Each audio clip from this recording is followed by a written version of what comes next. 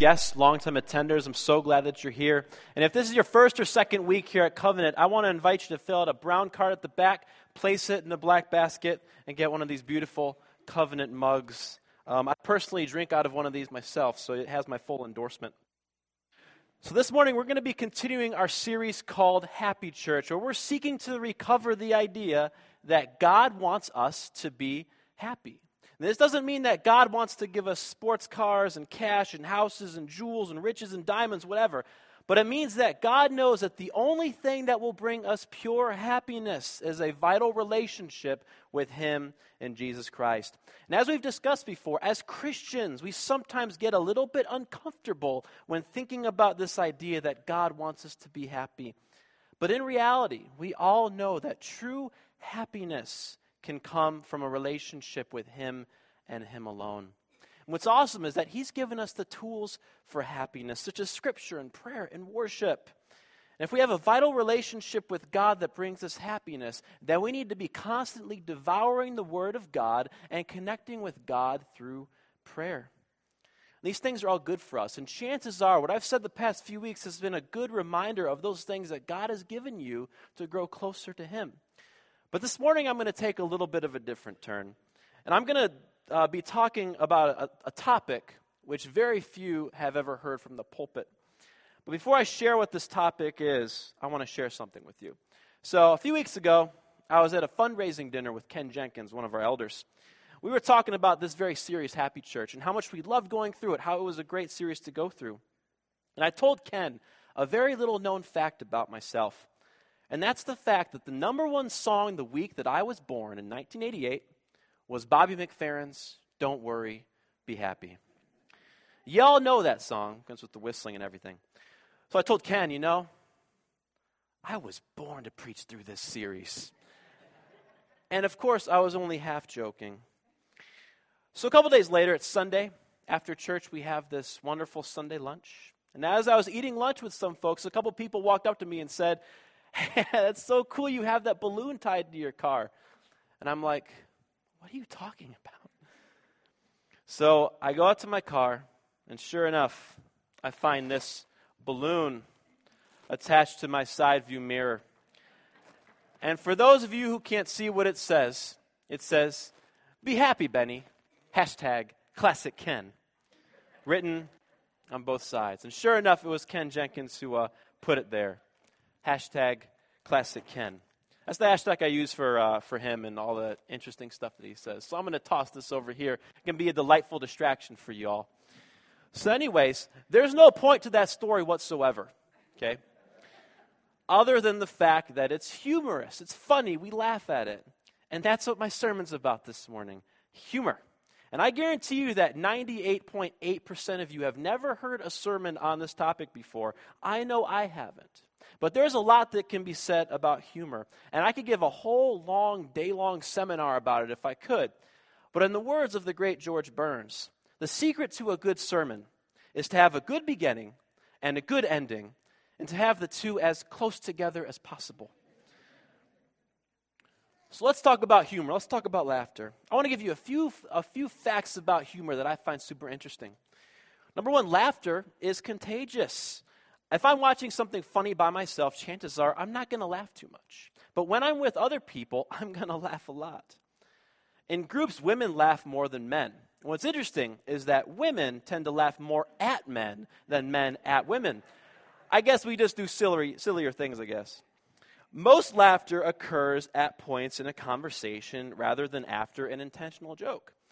So we're more prone to laughing about something in a conversation rather than laughing at a punchline. I've noticed that people don't really tell as many jokes anymore. And I think it's because there's so much fodder in our regular everyday conversations that we don't need to insert something that isn't natural. And speakers tend to laugh more than their audience. Now, I know this doesn't happen at Covenant, but it happens everywhere else. Most folks can't laugh on command. I know I can't. And also the brain can detect that fake laughter. You can tell when somebody's fake laughing, like, ha, ha, ha, like that. Those are just a couple facts about humor and laughter. And some theologians, some philosophers throughout history, like Soren Kierkegaard, have said that humor is rooted in the unexpected. You laugh at something because it's super clever and you didn't expect it, or because it's so cheesy and you can't help but laugh at how silly it is. Cool thing is that scientists don't really have a category for humor or laughter either. It serves very little purpose in our lives. But I firmly believe that God gave us a sense of humor because he knew how much we would love it. He knew how much it would make us happy. And since we're created in the image of God, we feel a whole wide range of emotions. I think it's fair to say that God has a sense of humor and that God is the source of most humor. There's been a whole host of theologians that have thought about this throughout history, like I've said. Book of Ecclesiastes, there's a time to weep, a time to laugh. Kierkegaard, humor is intrinsic to Christianity. G.K. Chesterton, a good joke is the closest thing we have to divine revelation. And Dietrich Bonhoeffer, whom you guys know, died at the hands of Hitler, says that ultimate seriousness is not without a dose of humor. And what I want to do this morning is talk a little about humor, because it's not something that we really reflect on a whole lot as Christians, but I think the Bible has a ton to say about it. And some of it is quite humorous, I might add. #LOL. It's the name of my sermon, by the way. But more importantly, I think there's a theological dimension to humor as well, which I think we need to recover in order to find our true happiness and joy in Jesus Christ. So before we get into that, will you pray with me? Dear Heavenly Father, I thank you for this time that we can come together, sing together, open your word, and have a couple chuckles. I pray that you'll bless our time this morning as we survey all that your word has to say and all the things that you want us to internalize in our minds and hearts and do with our hands. For it's in Christ's name that we pray. Amen. So the Bible is filled with all different kinds of stuff. It's got stories, it's got genealogies, it's got inventories of stuff, it's got laws, it's got historical surveys, it's got prophecies, it's got poems, it's got psalms, it's got everything. And there's a whole wide range of emotions woven all throughout Scripture. You see happiness, you see sadness, you see grief, anger, confusion, the whole gamut.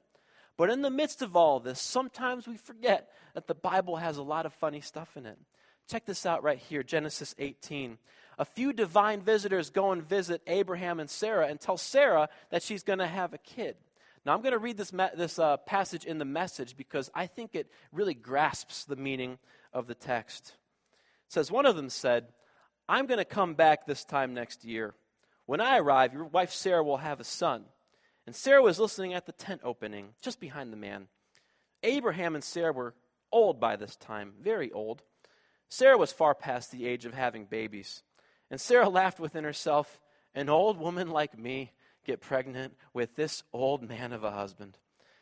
God said to Abraham, why did Sarah laugh, saying, me have a baby, an old woman like me? Is anything too hard for God? I'll be back this time next year, and Sarah will have a baby. And Sarah lied. She said, I didn't laugh, because she was afraid. But he said, yeah, you did. You laughed. So Sarah's like, look, I'm super old. And literally what it says in the Hebrew is, this guy's like almost dead right here. Literally, that's what it says, okay? But I love what her exchange is with God. Sarah's like, I didn't laugh at that. And God's like, yeah, you did. And that's where the story cuts short. It just stops. And your Bible's like, guarantee you the story just stops. It stops on the punchline. And if you know that whole portion of the Bible, it gets pretty dark right there. But this is a moment where God kind of jokes around with one of his children. It's kind of funny. You skip ahead to the book of Exodus, where God's just parted the Red Sea and he's freed the Israelites from the hands of the Egyptians.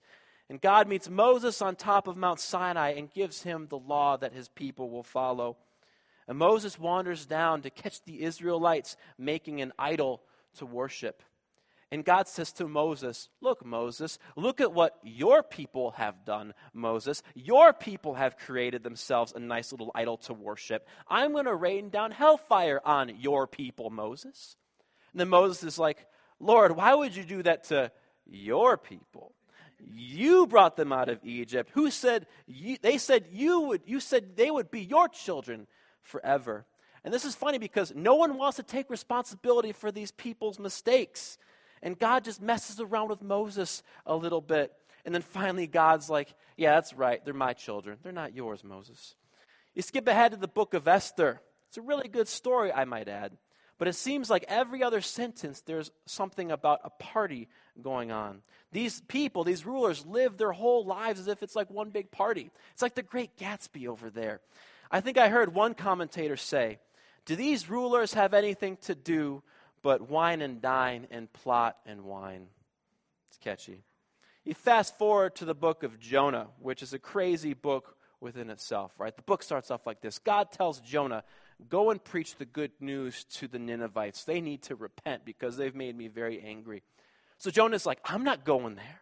And he runs off to a boat to get away from God, and a big storm happens. He gets eaten by a big fish. The fish pukes him up on the shore, and then God basically tells Jonah, did I stutter? And he says the exact same thing like he first did. Go and preach the good news to the Ninevites because they've made me very angry. So Jonah goes, he listens, he preaches to the Ninevites. They all repent, and Jonah gets all pouty about it. And he says to God, I knew that you would be gracious with these people. I knew that you would forgive them. I'm so mad I could die. And here's how the book ends. It says, God said, what do you have to be angry about? But Jonah just left. He went out of the city to the east and sat down in a sulk. He put together a makeshift shelter of leafy branches and sat there in the shade to see what would happen to the city. God arranged for a broadleaf tree to spring up. It grew over Jonah to cool him off and get him out of his angry sulk. Jonah was pleased and enjoyed the shade. Life was looking up. But then God sent a worm. By the dawn of the next day, the worm had bored into the shade tree, and it withered away. The sun came up, and God sent a hot, blistering wind from the east. The sun beat down on Jonah's head, and he started to faint. He prayed to die. I'm better off dead. Then God said to Jonah, what right do you have to be angry about this shade tree? And Jonah says, plenty of right. It's made me angry enough to die. Now, by a show of hands, how many of you guys have ever been angry that you've lost a little shade? Okay, a couple people, a couple Jonahs out there, all right? The book of Jonah teaches us, humorously I might add, that following God is a whole lot easier than ignoring him, and that losing your shade is quite a frustrating experience. There's some funny stuff in the Old Testament. I could talk about how this one king, I think it says in the book of Kings, that this one king reigned for 8 years and then he died, but no one missed him. That's literally what it says. I could talk about other things too, but I won't. But then you get into the New Testament, and Jesus is full of some pretty funny stuff. You know what passage I talked about last week dealing with the Lord's Prayer? Before Jesus gets into that actual prayer that he prays, he has some choice words for some different folks. He says, when you pray, don't be like those hypocrites. They love to pray standing in the synagogues and on the street corners to be seen by others. Truly, I tell you, they have received their reward in full. Now, you read that and you're like, that's really not that funny, Ben. What are you talking about?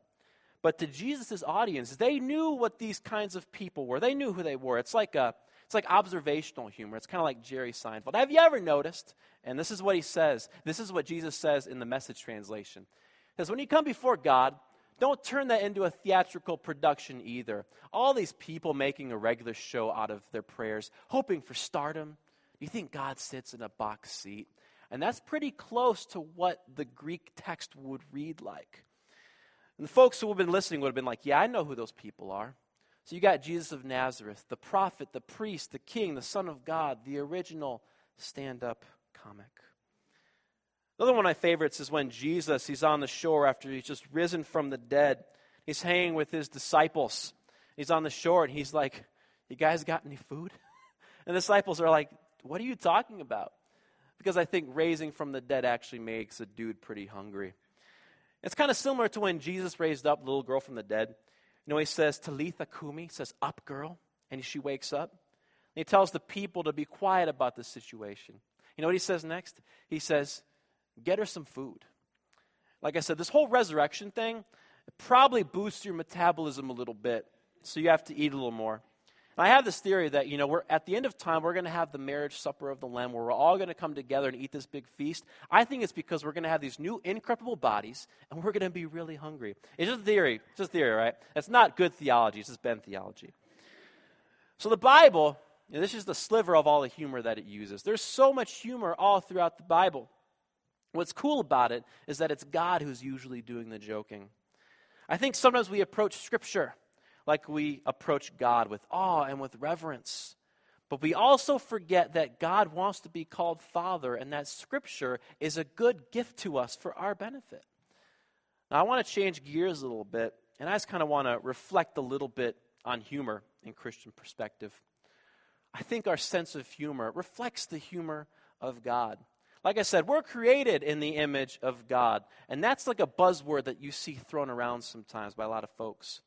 And there's a lot of weighty thinking regarding what this means to be made in the image of God. But at its core, being made in the image of God means that we share some of the same characteristics as God. We tend to have a sense of right and wrong. We have a deep resonance with justice and with mercy. We can feel anger, we can feel joy, we can feel pain, and we can laugh. Just look all throughout Scripture. You see God expressing all these different things, especially humor. We were born to laugh. We were created to laugh. It is a gift. And I think that God has shared this gift with us for a few different reasons. I think the main reason that God has given us humor is to help us through dark times. When we lose loved ones, we're sad about it. There's lots of tears, there's lots of grief, there's lots of sadness. But at the same time, there's a lot of laughter too, or at least in my experience. Mainly because you're surrounded by people who want to remember all their experiences with their lost loved one, especially the funny ones. When I think of my grandfather, I think of how he always used to feed me cantaloupe, even though I didn't like it. And about how he would take his ceramic cup of coffee with him on the go, when a traveler's mug would have been so much easier. I make fun of people who actually do that, including several of you in this room. I think about how he would always extol the virtues of the floss pick. You know, the little pick, you can pick your teeth and you can floss with it. I thought it was super uncool, but he was right about that too. And I remember him, most of all, preaching about how the apple fritter was superior to any other donut on the face of the earth, a whole other class. And he was right about that too. And as I reflect on these things, I'm really sad that my grandpa's gone. But God's given me a sense of humor to cope with that. I think it's God's gift to us. And like I said, the writer of Ecclesiastes says that there's a time to weep and a time to laugh. And sometimes when it's time to mourn, it's time to laugh as well. I also think that God gave us a sense of humor so that we can share in how He feels when we create our own kingdoms and idols. If you're anything like me, you like those little small dogs that are loud and yappy. I think they're super adorable and fun. My wife hates them. What I find so interesting about them is that they can bark up a storm like no one's business, but their bites are harmless. It's just a little nibble. And because of this, we laugh at them. We think they're adorable. They're so cute. And believe it or not, this is how God reacts to us sometimes. It says in Psalm 2 that God laughs at those who plot against Him and His Messiah. He laughs. He basically looks at us and says, you know, look at you, your little throne, your little kingdom that you've built with your little land, your little riches, your little victories, little wars. It's going to make a great footstool someday. And that's what He says to us all the time, all right? Whenever we try and make ourselves God or make our plans without Him, He laughs. Like it says in the book of Proverbs, in our hearts we have a plan, but God determines our steps. I've personally made all kinds of plans in my heart. I know you have too. But God's flipped everything around for me. I told myself I'd never go into ministry. I told myself I'd never go to seminary, to the seminary that I ended up attending. I told myself I'd never study what I ended up studying in seminary. And I also told myself that I would never, ever end up in Ohio again. Like God said, like I said, God has a sense of humor. But God laughs at our foolishness sometimes, about how we feel we can do this life without Him, without His interference. And yet time and again, He has a way of showing us how in control He really is, and how following Him will always lead to good things. Think about Jonah. It would have been so much easier had he gone to Nineveh right away instead of running as far away as he possibly could. And as I've said before, true happiness comes from knowing God and following him. But when you don't follow him, you're fooling yourself into believing that you can make yourself happy, because you can't. And to God, this is funny, because time and again he has shown us himself to be super faithful, and yet we're too naive or dense to even realize it. Tim McConnell says this in the Happy Church. He says, the kingdom of God is breaking through in our lives, in our hearts. And as it breaks through, it makes all the false kingdoms of life look silly enough to laugh at. And I also think that humor is God's reaction to the enemy that we know as death. In fact, some of the early church theologians joked about how the resurrection was God's practical joke on the devil. In some churches, the Sunday after Easter is often called Holy Humor Sunday, because the Christian response to the schemes of the devil are laughter. We know the story. We know how it ends. We know that death doesn't get the last word. We know that Jesus has true victory over his enemies, and he laughs in the face of death. He says, you know how you've terrorized my children on the earth? You're done. Laughter is an emblem of the victory of Christ over the shadows of this present darkness. Oh, death, where is your sting? I can't feel anything. Grave, where's your victory? You're sure not going to get a victory when Jesus comes back. When you think about this all, like Kierkegaard has said, humor is intrinsic. It's embedded within the Christian faith. Why? Because Christ has achieved a great victory over death, and all the horror and the misery and the pain that death interjects into this world will come to an end.